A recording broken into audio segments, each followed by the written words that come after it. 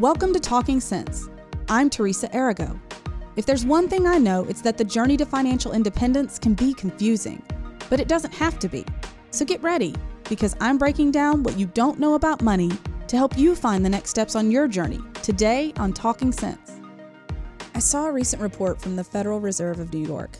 The total household debt rose by $16 billion in the second quarter of 2023. $16 billion with a B. The vast majority of this debt was consumer credit and car loans. So we're not talking people buying homes.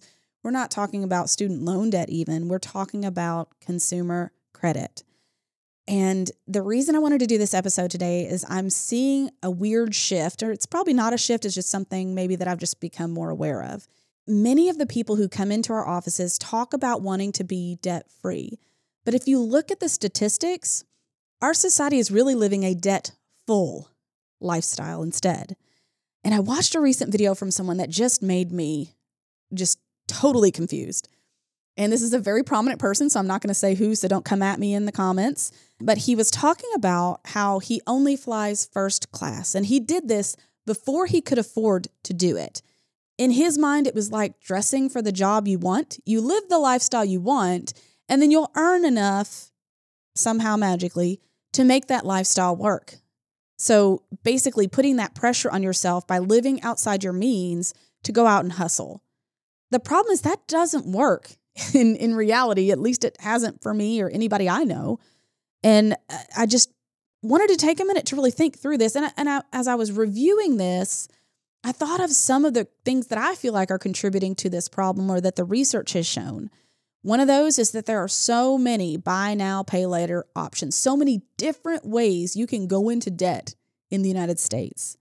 We also have a major challenge in what's called lifestyle inflation.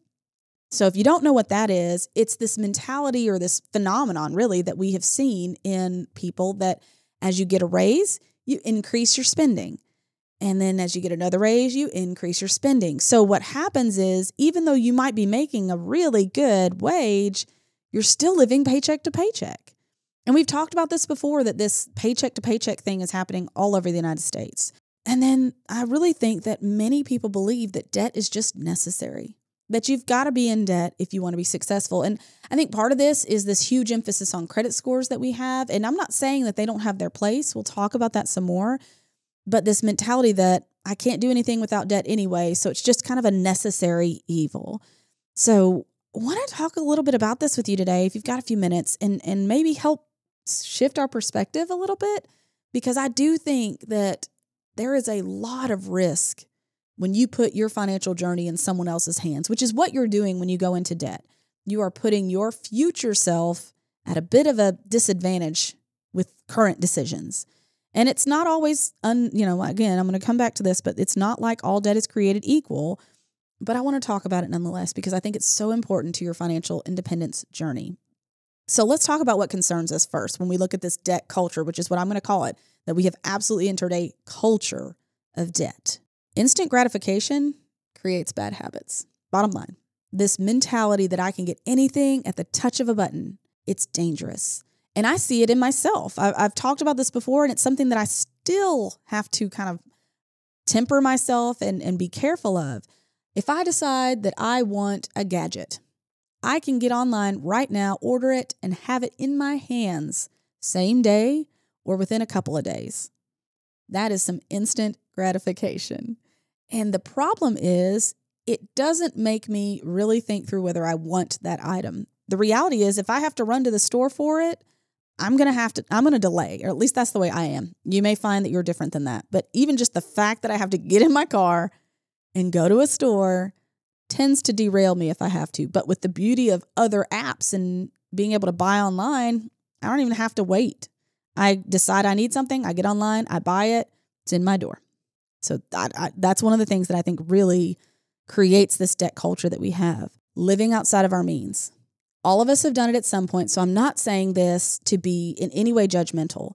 But if you find yourself outpacing your earning on a regular basis, pause, stop the bleeding, make some changes quick, because this can really come back to bite you, because it all adds up. So you might do a buy now, pay later at one place and a buy now, pay later at another place and go get a car that you can't afford. And then you go get a mortgage. And each of those decisions all by itself wouldn't have been a big deal, but it can add up. And once it adds up, that's when you really get into trouble. I'll explain for me. I got a car when I was a freshman in college. I did need a new car. I had wrecked mine, but I didn't necessarily need the car I got. And in my mind, I made like $400 a month, so a $350 car payment wasn't a big deal. You see the math problem here, right? Already. You can hear it. That left me $50 wiggle room. Not a good plan.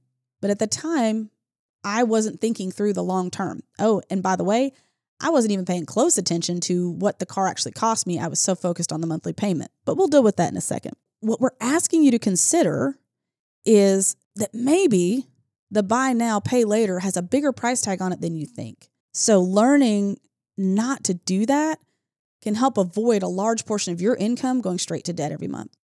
Here's some statistics that I found when I was researching for this show.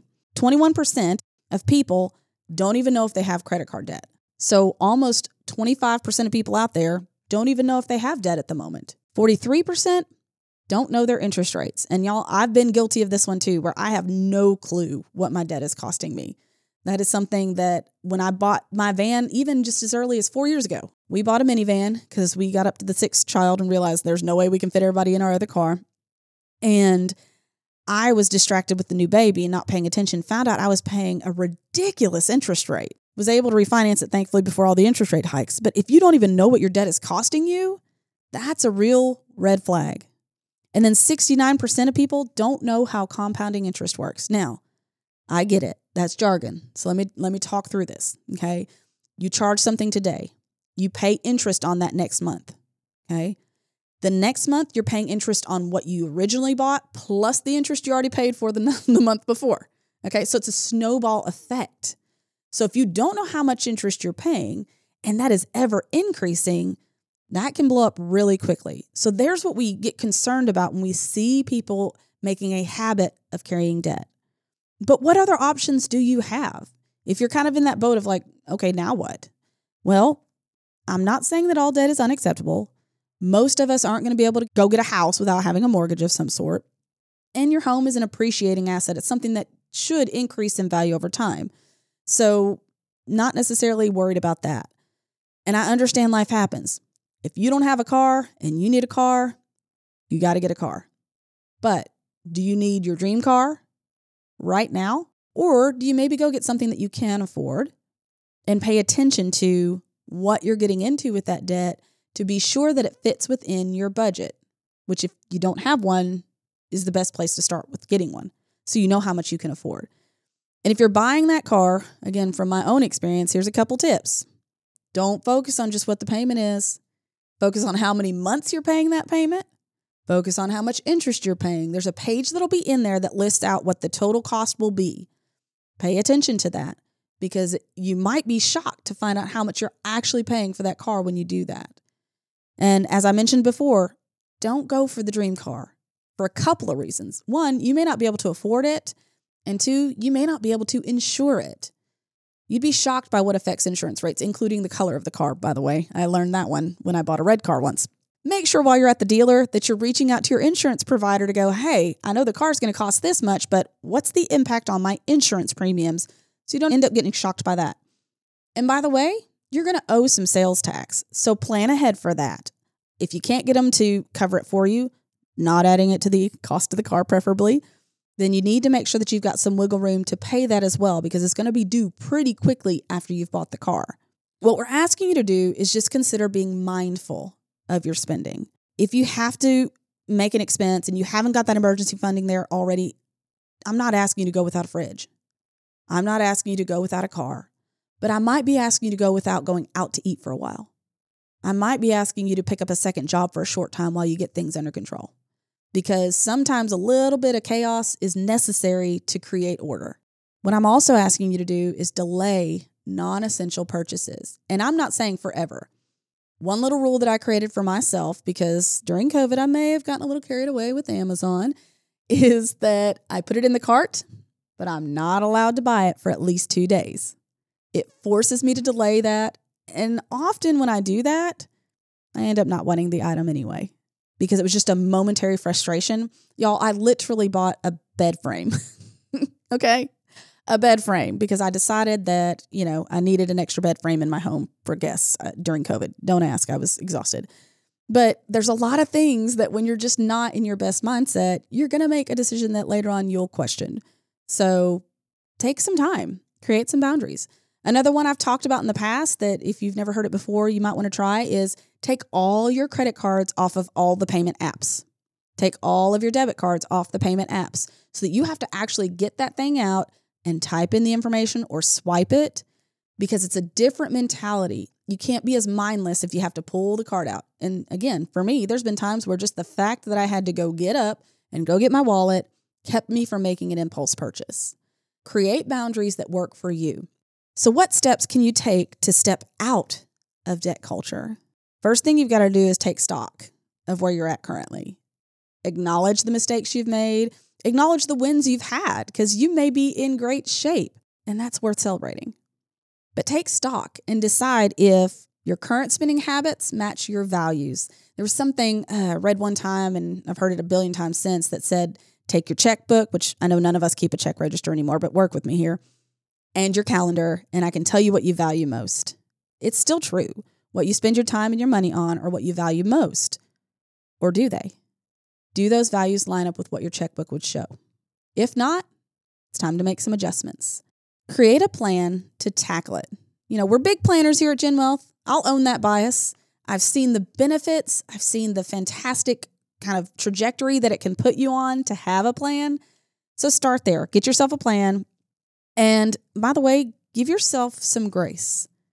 Just because you've made mistakes in the past doesn't mean you have to be grumpy about it still. It's not going to help you. Feeling shame, not going to help you. So just take a minute, acknowledge the mistakes, give yourself some grace, and start executing your new plan. By the way, one of the first steps on that plan, if you're trying to get out of debt, even before you pay off all the debt, is to build some emergency savings. And we always throw out $2,000 as like the bare minimum if you're looking for a number to shoot for, but get something. Get something in place so you don't have to add more debt if things go awry. You also want to reward yourself for milestones. Now, I'm not saying, go out and buy something every time you knock some debt out. Okay, let's not make everything monetized, but do something to acknowledge and celebrate your progress. And then start saving for future goals. For instance, I know Christmas is coming every year, but if I don't plan for it with 6 kids, it's going to be a hurtful time on our budget. So I have to remember that. Okay, if you've got something that you consistently know is coming, start now. Or if your car's starting to make some noises and you know a new one's coming, go ahead and start saving now. And then educate yourself. Make sure that you have the tools you need to be successful. If you don't know what compounding interest is, by golly, look it up. It might break your heart a little bit, but there's little calculators on there that can tell you what you're likely to pay if you don't tackle that debt quickly. Powerful tools are available out there for you, and if they're used properly, they can be fantastic. And then remember that stuff can't make you happy. It was never intended to. There's not a thing out there that you can buy that is going to cover over the pain that you may be going through in the moment, okay? If you're like me, you're having a rough day, you want to go do something, you want to go get some chocolate or you want to go buy something, just pause for a minute and acknowledge that that's not really going to help you in the long run. So it's time for our 2 cents. I want to challenge you. In a culture of spending beyond your means, maybe it's time to be a rebel and create healthy financial habits. I know it doesn't feel like being a rebel when I say that, but it is. It's countercultural because the journey to financial independence starts with your daily decisions that move you toward your goals. And there is no secret sauce, by the way, to financial independence, but there are some fundamentals that help you on your journey. And we've got access to one of those for free that you can get on our website. Go to getreadyforthefuture.com/keys. Or if you prefer to text, you can text the word KEYS, KEYS, to 501-381-5228. Again, that's 501-381-5228. Or you can go to getreadyforthefuture.com/keys. Just a real quick checkup to see if you're on the right path and give you maybe some springboard points to help you on your journey. Thank you guys so much for joining. If you haven't already and you're watching this on YouTube, please like and subscribe so you can help others find this episode and other episodes like it. I really appreciate you. Have a great week. Thanks for listening to Talking Sense. And if you like what you hear, make sure and subscribe to the podcast to get all the newest episodes. The Jim Wealth team is available to you 24/7 at info@getreadyforthefuture.com or by calling our offices at 866-653-PLAN. That's 866-653-7526. And while we like to have fun here, we're also financial advisors, and that means disclosures. You should personally consult a financial advisor before making any investment, and no strategy can assure success. Securities offered through LPL Financial, member FINRA SIPC. Investment advice offered through Independent Advisor Alliance. Independent Advisor Alliance and Jim Wealth Financial Advisors are separate entities from LPL Financial.